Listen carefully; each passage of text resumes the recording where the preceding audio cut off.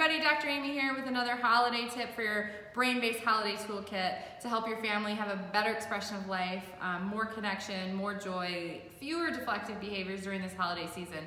One of the things that can be pretty triggering is the increased sensory demand that is everywhere this holiday season, from increased lights to moving decorations to smells and scents and people wearing sweaters that make noises. I mean, there's just a lot of demand, which can feel exciting, can feel kind of cheery and jolly, but for an individual who doesn't have this great processing of their world, or maybe super efficient processing or sensory integration challenges, it actually can be pretty triggering. One of the things I want you to think about are the scents.